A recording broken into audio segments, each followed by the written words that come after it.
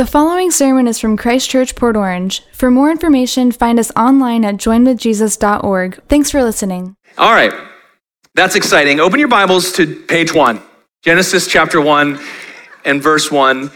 We are starting a new series this morning entitled Hot Topics. This is an audience-driven sermon series. Over the past several weeks, members and friends of Christ Church have been sending in topics they would like to see addressed from the scriptures, specific questions, and I've organized them into 8 different topics. And I put them out last week, and I'm putting them out for you with the dates. Somebody was asking, what days are you going to preach on these different things? And so I want to put the dates up here. If you have a smartphone with you and you want to take a picture of this screen, or if you want to see this online later, we can share it. But this is the sermon title and the date, so that you can bring your friends or choose not to go to church that day, whatever it is that suits your calendar. And you'll notice that we're doing gluttony and drunkenness the Sunday after Thanksgiving. And that was not strategic. It's just how it landed, okay? So don't judge me, all right? I was going to start the series this morning with the sermon on Christianity and politics. I had a lot of questions about politics. And I want to give clear answers to people's specific questions. And I realized that because of the cultural moment we're in, that's going to be by its very nature divisive and polarizing. And yet I don't want to shy away from that at all, because where there is a truth claim from Scripture or revelation from God about what is good, we need to call good, good, and we need to call evil, evil, even if it upsets people. Do you understand this? You're saying yes, but you don't know if it's you I'm upsetting. So I started thinking about, I wrote this whole sermon for this morning on politics, and one of the questions I got, the specific question was, how can someone be both a Christian and a Democrat? That was one of the questions that I got. And actually got that exact question more than once and many other questions around it. And so I'm going to answer that question. I'm going to answer it for how it was asked, but I'm also going to answer it genuinely as a person who knows Christians who also have Democrat on their voter registration. And I'm going to answer it, but I'm also going to speak to it, which is different. I'm also going to answer and speak to the question, how can someone be a Christian and a Republican? So next week, I'm going to speak from the scriptures and from the platform PDFs of the Democrat National Convention and the Republican National Convention, and that's it. So I just want you to know that I'm seeking to do this based on what is said and not on my perception or what news channel I watch or whatever. Nothing like this. This is not commentary and opinion piece from Pastor Jesse, okay? But we are going to speak to the questions. But I decided not to start the sermon with that series with that sermon, because as I started taking this apart, I realized one of the challenges that we're facing as a culture right now, and part of the dilemma of being in Western evangelicalism, is that many, if not most of us, come into our Christianity with an ideology that is already intact. And when I talk about an ideology, I'm talking about a set of opinions or beliefs of a group or an individual. Very often ideology refers to a set of political beliefs or a set of ideas that characterize a particular culture. And our ideologies are formed in our early life through the influence of our parents, our grandparents, teachers, our education, and then also our experiences through later education and in life. We tend to formulate an ideology. Now, much of Western evangelicalism is built on ideology. And you may not even realize this, but there's whole denominations that are built on a reaction to a previous idea. I mean, all of Reformation theology is in response to 16th century Catholic heresies, in their opinion. And so we live in a reactionary world, and we're coming to it feeling very confident about some of the things that we believe, when in fact, our ideology has been smuggled into our Christianity. In fact, for many of us, we came to church today with an ideology that's really more like a pre-existing condition than a set of convictions. And so I'm going to start to dismantle some of those, but I'm not promising you it's going to be easy or painless. I know some of you have recently cut out 2 or 3 or 4 feet of drywall out of your living room in the wake of the flooding from Hurricane Ian, and you had water come up in your house, and you've had to cut stuff out and reveal things. And I think that's a fitting picture for what might need to take place in some of our belief systems, in some of our hearts, that there's actually an intrusion of falsehood that is based in preconceived notions that came from someone you trusted, that you have carried into your walk with God, that actually, if left unattended, are going to soften and wick up and cause mold and mildew and destruction in the very place you're trying to find life. And if it's not purposefully identified, cut out, and removed, you will find yourself having a hard time breathing and having a hard time living and finding yourself at strife with other people, and ultimately maybe even finding yourself questioning the nature and character of God himself. So this morning, we're going to do a little demolition. That's why we called it Hot Topics. You guys ready? Now, typically I read a passage of scripture and then pray, but we got a lot of scripture. And I spent the majority of my time on this sermon deciding what not to say, okay? So it's already been completely edited with everything I could possibly live without, and it's still gonna be a challenge. So we're gonna start by asking the Lord to help us, and then we're gonna jump right in. You guys ready? God, I thank you for the work that you are doing in each one of our individual hearts and minds. God, I thank you that every person in my hearing is precious, a child of God, has a destiny and a calling upon their life that you care about, that you want to see walk in truth and in power, strength and faith, and to make a contribution, Lord, an indispensable contribution to the world in our generation. And Lord, we need your reality to do that. We need to function in the world that you have made, in the way that you have ordered it. We need to have your priorities. We need to agree with you, no matter what that means, God, and that can be a difficult process. And so I pray for myself, Lord, as I'm seeking to communicate these things and also what my story has looked like. And I pray for my hearers, God, I pray for every person present that we would have an open heart and mind to hear your voice, God, not another opinion from another person, but God, to do genuine heart work, to have humility and the fear of the Lord, to say, God, if you are speaking this to me, if that is true, help me to know what to do. God, we want to build upon the rock and not upon false ideas or ideologies. So we're asking for your help. God, we want to hear the voice of your Holy Spirit through your word this morning. And so we invite you into our space, into our minds and our hearts. Give us ears to hear, we pray. In Jesus' name, amen. Amen. Amen. So the questions that I received about politics, it was actually the questions, the way they were asked, that clued me into the fact that the people asking the questions, they already had an answer, or at least an inclination. You know what I'm talking about? You ever anybody ask you a question that's not a question? It's more like a statement with a question mark at the end. So I got a bunch of those, and I started thinking through, like, okay, what do we do with what I know are people's presuppositions? And so what I would like to do is I would like to present for you, and this is now 28 years in the making for me. I'd like to present to you what I believe are the essential elements of a Jesus-centered worldview. And there's 7 of them, and I have time for like 3 minutes each. And I'm not going to be exhaustive, but I do want to present them to you because they are going to be what I am appealing to and the foundation upon which we are going to build as we ask and answer very provocative questions that have real world implications, both politically, culturally, and personally and relationally. So this is a big deal. So here's the 7 elements of a Jesus-centered worldview as I've discovered them.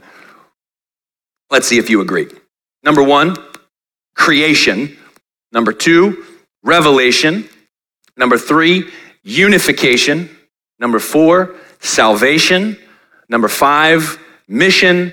Number 6, expectation. And number 7, consummation. So I think if you have those categories, and we can talk around those categories for a minute, I'm going to present to you what I believe the scripture's clear teaching is about these 7 categories. And if you hold on to those pieces, I think it'll present for us a consistent and Jesus-centered worldview that will contrast and identify ideology, whether that's conservative ideology or progressive ideology, whether that's liberal or traditional.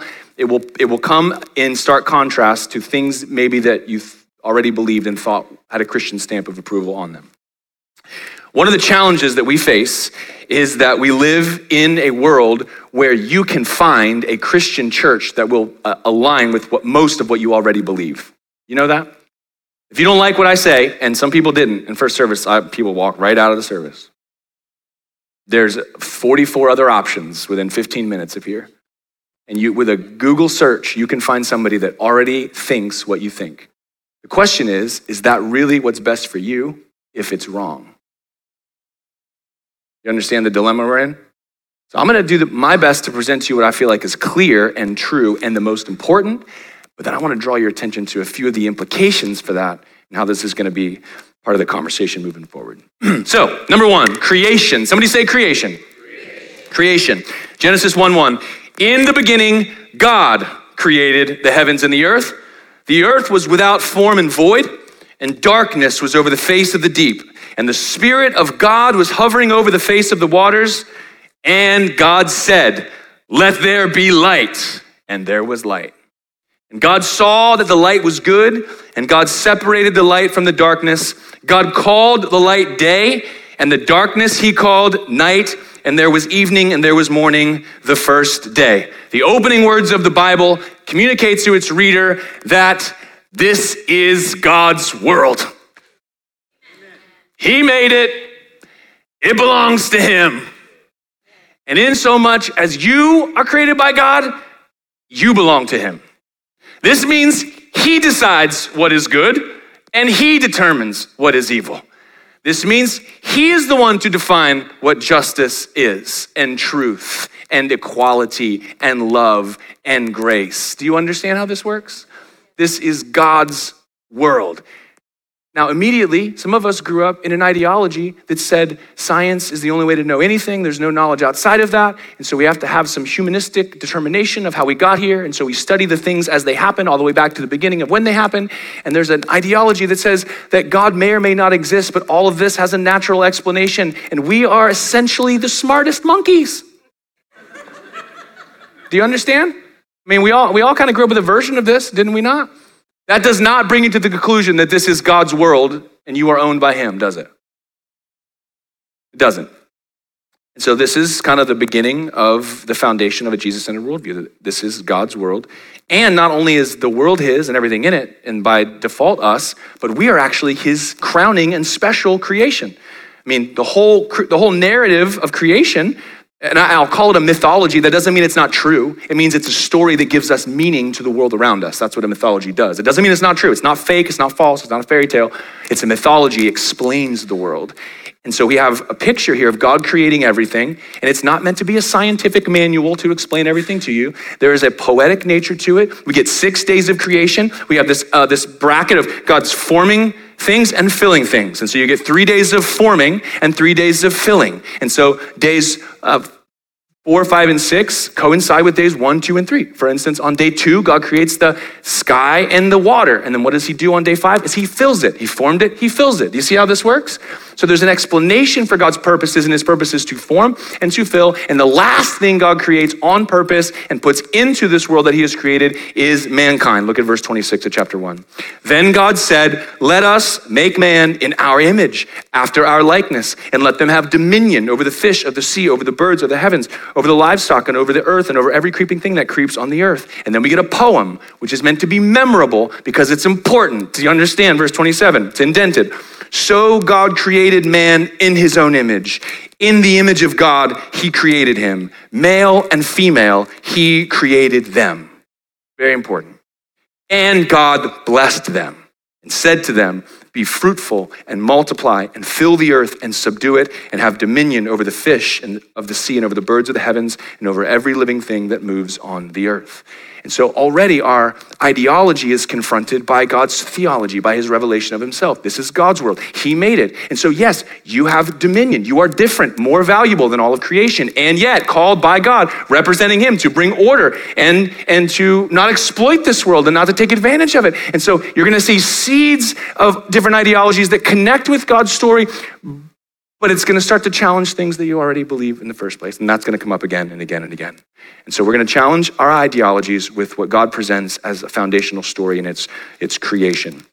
We also need a consistent interpretation of what God's story means. And so this is what brings us to Revelation. Somebody say Revelation. Creation, Revelation.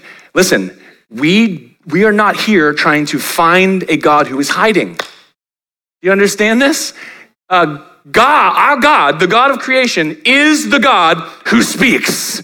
He said, let there be light, and there was light. He has spoken to us in many ways, over many times, through our fathers, the prophets, the writer of Hebrews says. In these last days, he has spoken to us by his son, Jesus. Do you realize this?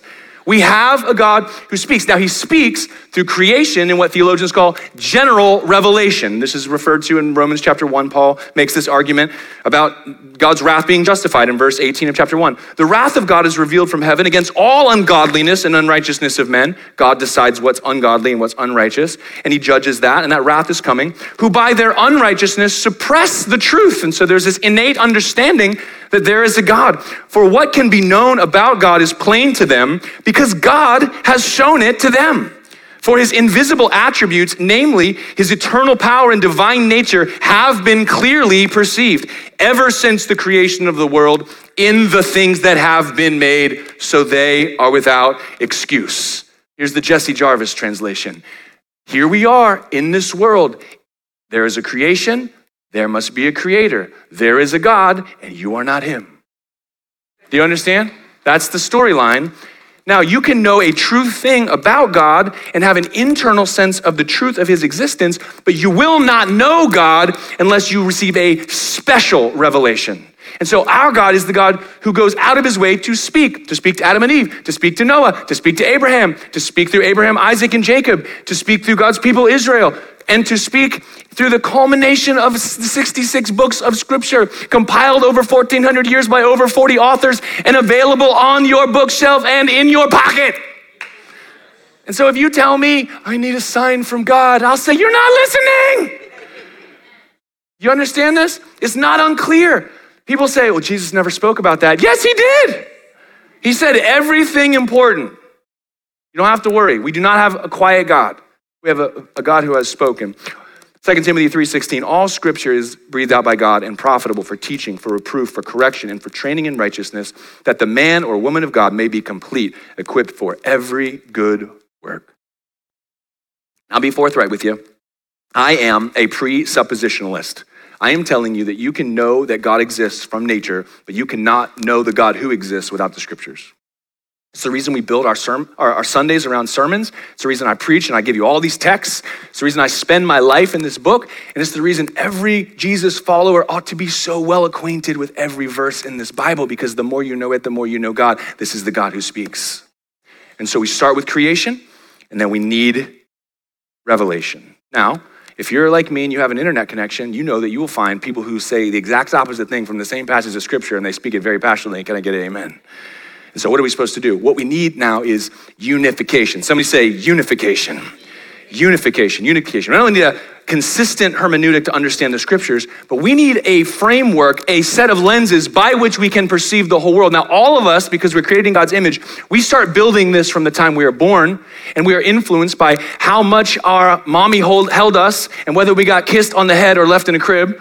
Whether you were there, can remember it or not, that started to shape you. Your early childhood, the influencers of the people around you, the difficult circumstances you faced, the things that people you trusted taught you and told you, the experiences you had in later life, you have got a set of lenses on all the time that make you interpret both the world and its circumstances and all your relationships and everything you read and also are taught about God's word. Do you realize that? Now, this is where your knowledge and relationship with God, your theology overlaps with your ideology. And this is the struggle that we are caught in the middle of. And we will not find a way forward until we find a sense of unification, a raison d'etre, a meaning for life. Why are we all here? What is the purpose? This is what we're asking. Now, if you ask people what adds value and brings purpose to their life, Americans and people of all nationalities will say basically the same stuff. Number one, family and friends. Relationships are the first things that add value to our life. Some people add pets in there too, all the dog people. After that, there's a spiritual or religious component. And then third, career and hobbies, what you do, how you spend your time, what you do for fun. Fourthly, your home surroundings, your dwelling is really important to people. It gives you a sense of value and safety where you live. And then lastly, people report that learning actually helps them to have a sense of purpose and meaning and value. And I love that, and I'm glad you're here listening to me for those of you who are still awake. But we are all after a sense of coherence. We need a story that adds meaning to our own existence, explains how we feel, what we've gone through, and where we're going. And so that is where unification exists. Unfortunately, a lot of times ideology pushes our theology out of the way and fills in that void. And then you will find a person who will reach out to that sense of ideology. It matches, and they'll give you a message that you go, that sounds right and feels right, and they'll slap a Bible verse on it, and you'll feel like, I'm a Christian who believes this, and that's what all Christians should believe. But that is not how this whole thing works. Now, Christ Church exists with people who are Catholics and recovering Catholics, Reformed Baptist people, Pentecostals, Presbyterians and Wesleyans, non-denominational folks, and people with a stink eye toward church who don't know why they're trying again. That's our crowd, okay? And so that's a broad theological spectrum. And we live in a world of 10,000 popes. Do you know it? You can find a person to preach your version of what you already want to hear easy. That's not what we're trying to do here. So I want to give you a little framework that I use. If you're going to read the Bible and you need a consistent kind of interpretive key, I say this in our membership material. I'm going to say it to you right now. Here's what I've come to find. Jesus is the central character of the Bible. If you go in the scriptures looking for your best life now, you're not going to find it, because you, at best, are going to receive the award for best supporting actress or actor, because the storyline's about Jesus. Do you realize that? However, the central and predominant unifying theme of the whole Bible, as I have found it, is the believer's union with Christ. It's your mystical relationship with him by faith, that you are one with him. And if you understand that the connection by faith to Jesus is the interpretive key, you'll start reading Genesis different. And you'll start reading Revelation different. And 1 Thessalonians and Acts, because you'll recognize that God's doing something here and he's fulfilled it in the person of Jesus and he wants you to be a part of it. I've said it this way before. God's eternal purpose is to dwell with a perfected people in a perfected place.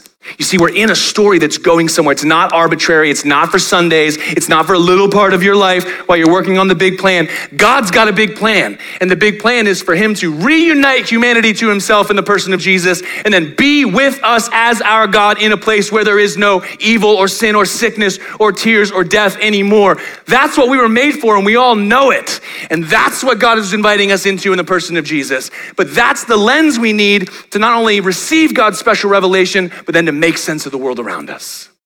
We need a unification. And right now, our world does not have one. Our world does not have a unification. There are calls for unity, which means do it my way, happy. You understand? That is not unification. Revelation 21, 1-5. This is the vision of God's final work of putting this together, and it's vivid imagery, but it says, then I saw a new heaven and a new earth. And don't we need a new one? Who needs a new one? Anybody need a new car right now? Anybody need a new house? We need a new heaven and we need a new earth. Because the first heaven and the first earth had passed away and the sea was no more. And I saw the holy city, the New Jerusalem, coming down out of heaven from God. This means he's the initiator of it. He's the bringer of it. He's the one who's establishing it. And it's prepared as a bride adorned for her husband. This is a picture of that mystical union. The Bible starts with a wedding, Adam and Eve, Genesis chapter 2. It ends with a wedding, Jesus in the church, Revelation 21. And I heard a loud voice from the throne saying, behold, the dwelling place of God is with man. He will dwell with them and they will be his people. And God himself will be with them as their God. He will wipe away every tear from their eyes, and death shall be no more. Neither shall there be mourning, nor crying, nor pain anymore, for the former things have passed away. That's what we're a part of. And listen, the enthroned king, he who is seated on the throne, said, behold, I am making all things new. That's what we are a part of. It is not new yet. It is not done yet, but we are in the middle of God's story and this is going somewhere. And we've got to have a Jesus-centered unification that begins to filter out for us what is good and what is evil, what is right and what is wrong, what is the role of the church, what is the role of the government, what it means to speak the truth, what it means to oppose the liar, what the enemy is doing against us, what peace looks like in our relationships. And there are so many messages. It's time to plug our ears and fix our eyes on Jesus. Can I get amen? Unification. So some of you may be asking, okay, there's this big narrative. Jesus is the center of it. God's doing a thing. How do I fit into that? Well, I'm glad you asked. Because number 4 is salvation. Somebody say salvation. Fortunately for us, the central story of the big story is how God put us all back together. And the story is salvation. John 3:16. God so loved the world that he gave his only son that whoever believes in him should not perish, but have eternal life. For God did not send his son into the world to condemn the world, but in order that the world might be saved through him. Whoever believes in him is not condemned, but whoever does not believe is condemned already, because he's not believed in the name of the only Son of God. Listen, we are in a world that was heading for final destruction, but God intervened. God came to our rescue. Jesus was born into this world to be joined with us in our humanity, died our death to be a sacrifice, atonement for sins, is the focus of our forgiveness, and faith in him brings us into God's family. And salvation is at the center of that story. Isn't that good news? And it's for everyone who hears it and believe. And some miraculous things happen by the power of the Spirit. When that story is told deep in our hearts, we know it's true. We know that we need repentance and forgiveness. We hear God calling our name. We are drawn into him, and we can make that choice to put our faith in Jesus and begin a true relationship with the God who is. And if you're here today and you've never trusted him, today's your day. Today's your day to start your journey in God's big story. But one of our other challenges is in our world today, the way the gospel is presented, that's the most important part, and really that's the end part. You can slap that sticker on your bumper and go home and park it in the garage and wait for Jesus to come back. In fact, you'll find church after church after church that does little more than preach that small message over and over and over again and get more and more people to believe it, but ultimately does nothing else. And unfortunately, that makes for a weak, immature, and anemic church. And part of our vision of the future and the way we've got to understand our ideology needs to be gutted out is to recognize that salvation has got to give way to mission, to the proclamation of this good news. It's got to change the way we live our life. We got to live with new purpose for other people and speak with boldness as God's representative. We are part of something bigger than anything we were ever part of before. Mission, Matthew 28. This is the way Matthew ends his gospel. This is the last thing recorded Jesus said before he ascends into heaven. This is the commission given to the church of Jesus.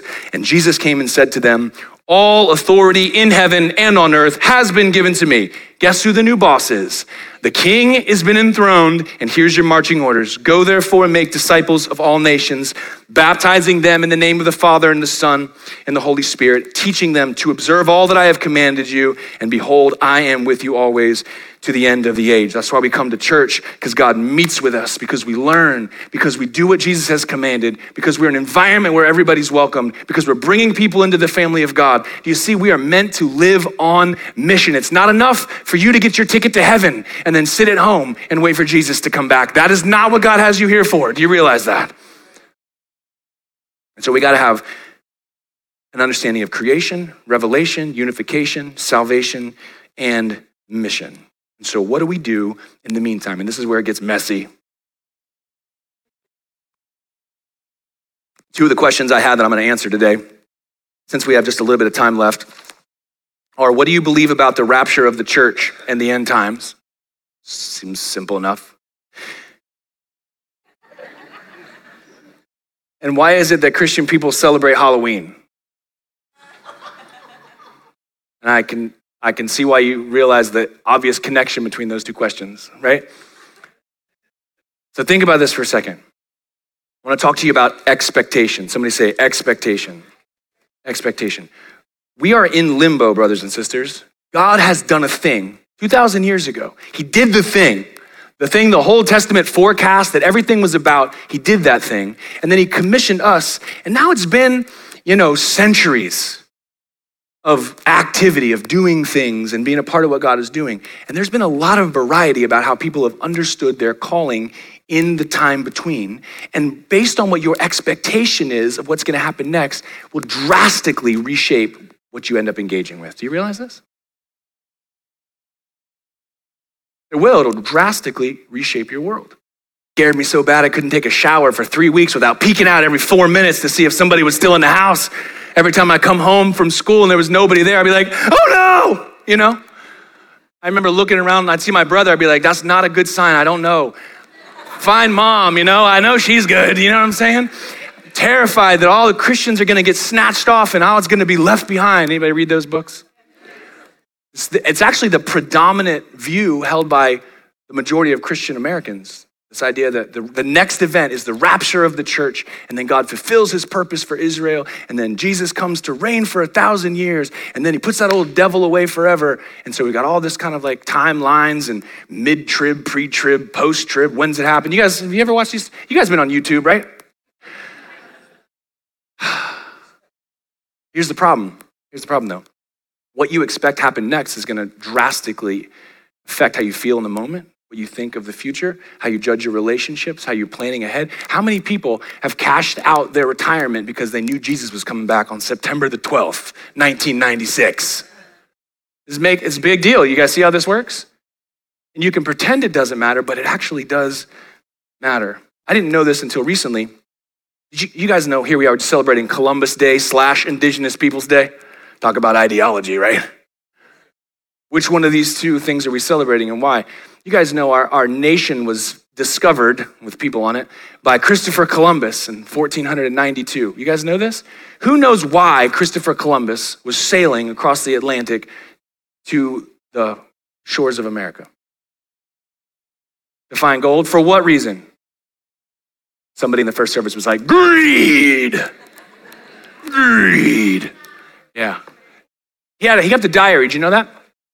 He actually said all the reasons.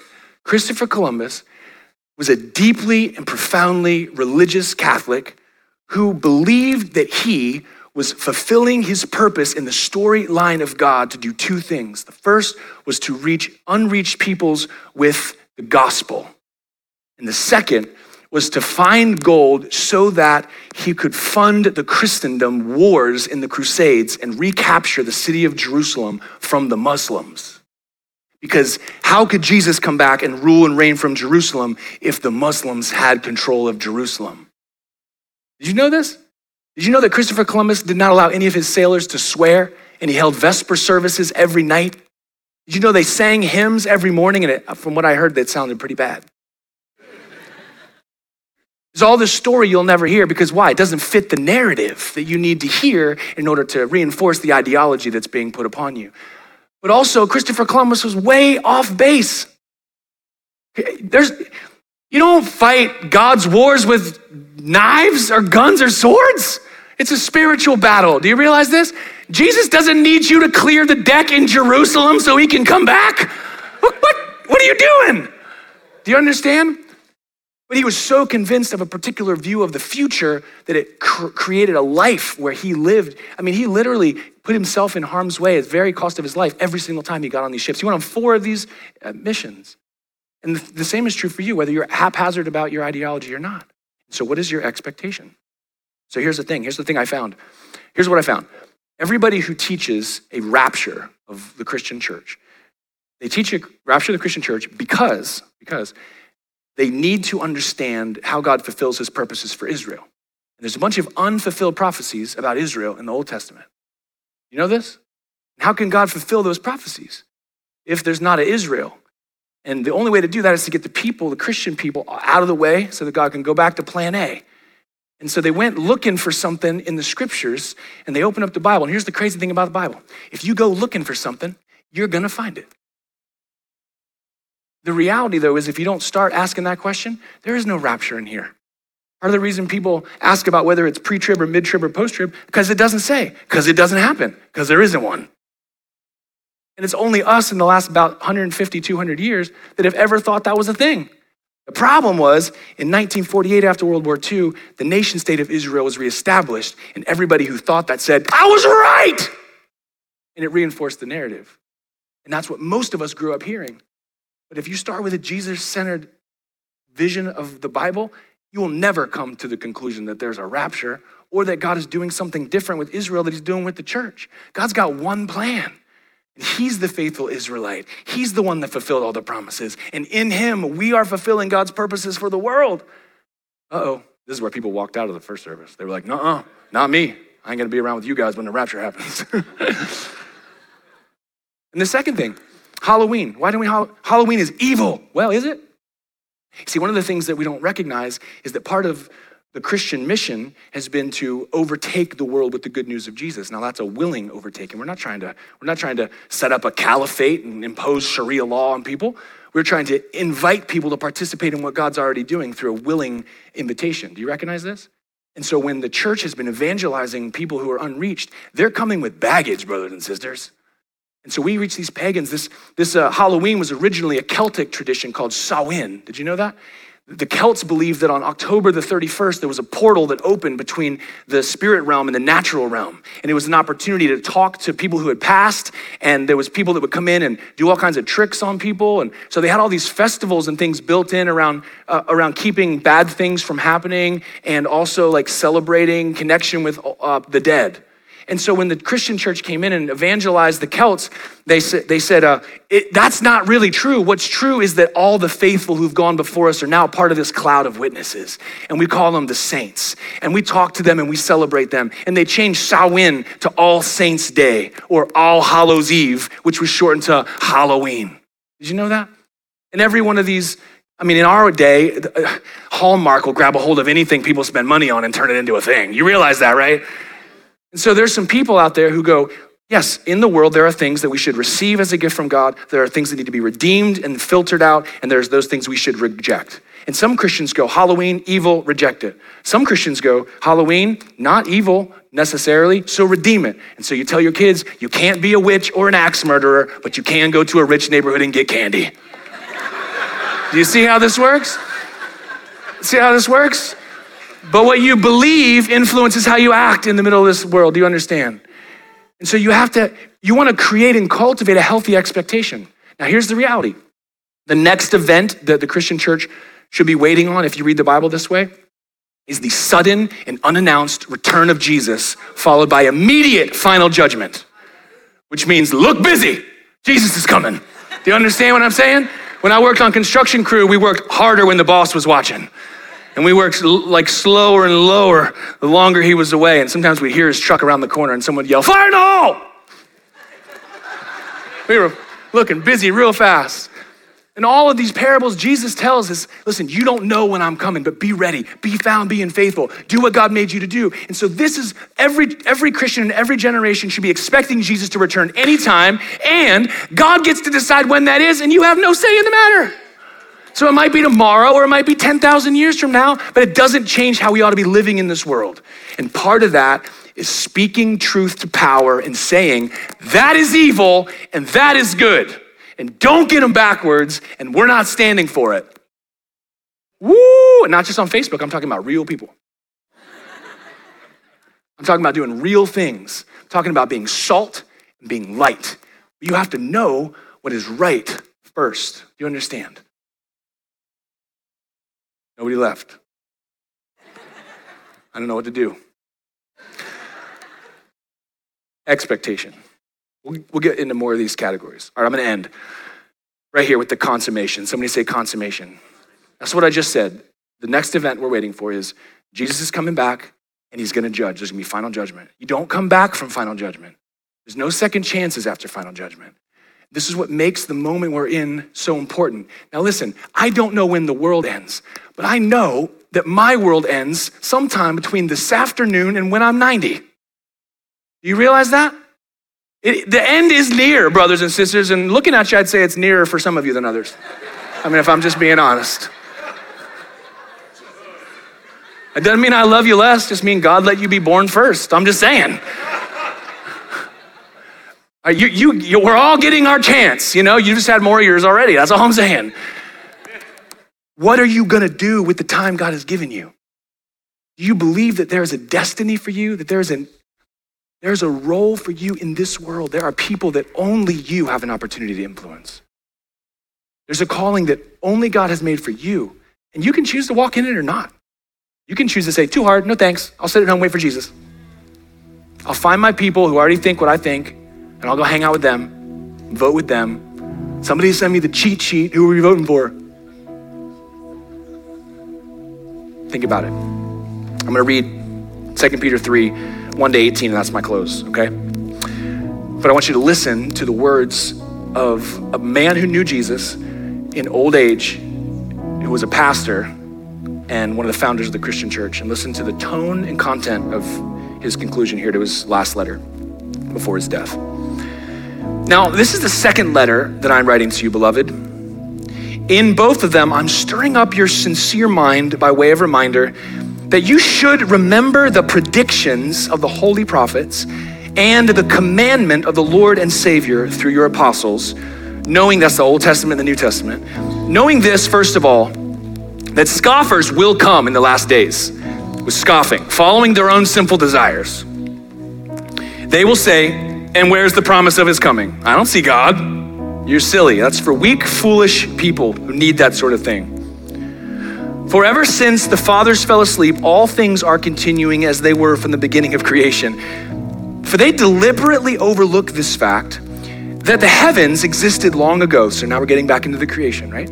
The earth was formed out of water and through water by the word of God, Revelation. That by means of these, the world then existed, was deluged with water and perished, a picture of the judgment to come.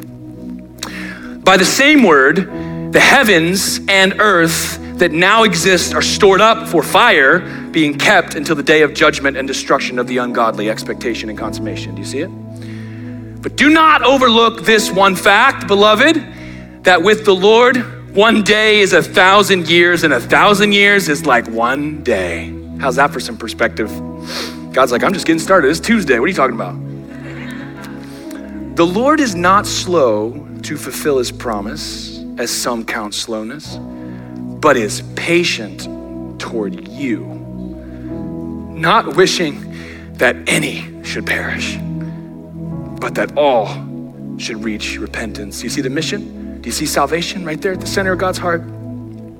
But the day of the Lord will come like a thief, and then the heavens will pass away with a roar, and the heavenly bodies will be burned up and dissolved, and the earth and the works that are done on it will be exposed. There's your final judgment. Since all these things are thus to be dissolved, what sort of people ought you to be in lives of holiness and godliness, waiting for and hastening the coming of the day of God, because of which the heavens will be set on fire and dissolved, and the heavenly bodies will melt as they burn. But according to his promise, we are waiting for new heavens and a new earth in which righteousness dwells. Won't that be a good day?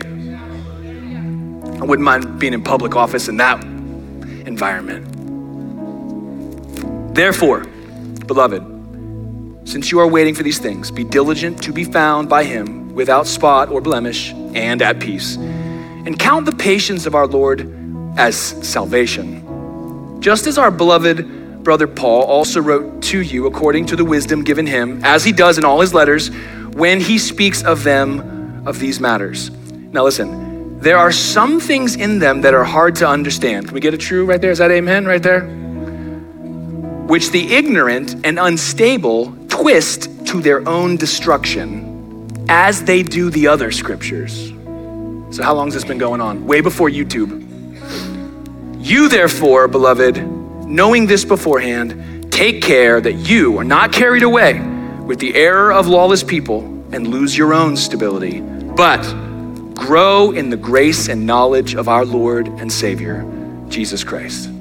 To him be the glory, both now and to the day of eternity. Amen. Amen. God, we just commit this word to our hearts and your Spirit's work. God, help us to demolish ideology that stands in opposition to your reality, and help us to build a worldview centered around the person of Jesus that results in our growth, in our peace, in our holiness, and in our finding our place in your purposes in this world. God, only you can do this. So we make ourselves your servants, and we pray you would lead us and speak to us. In Jesus' mighty name, all God's people said, amen, amen. God bless you guys. Thanks for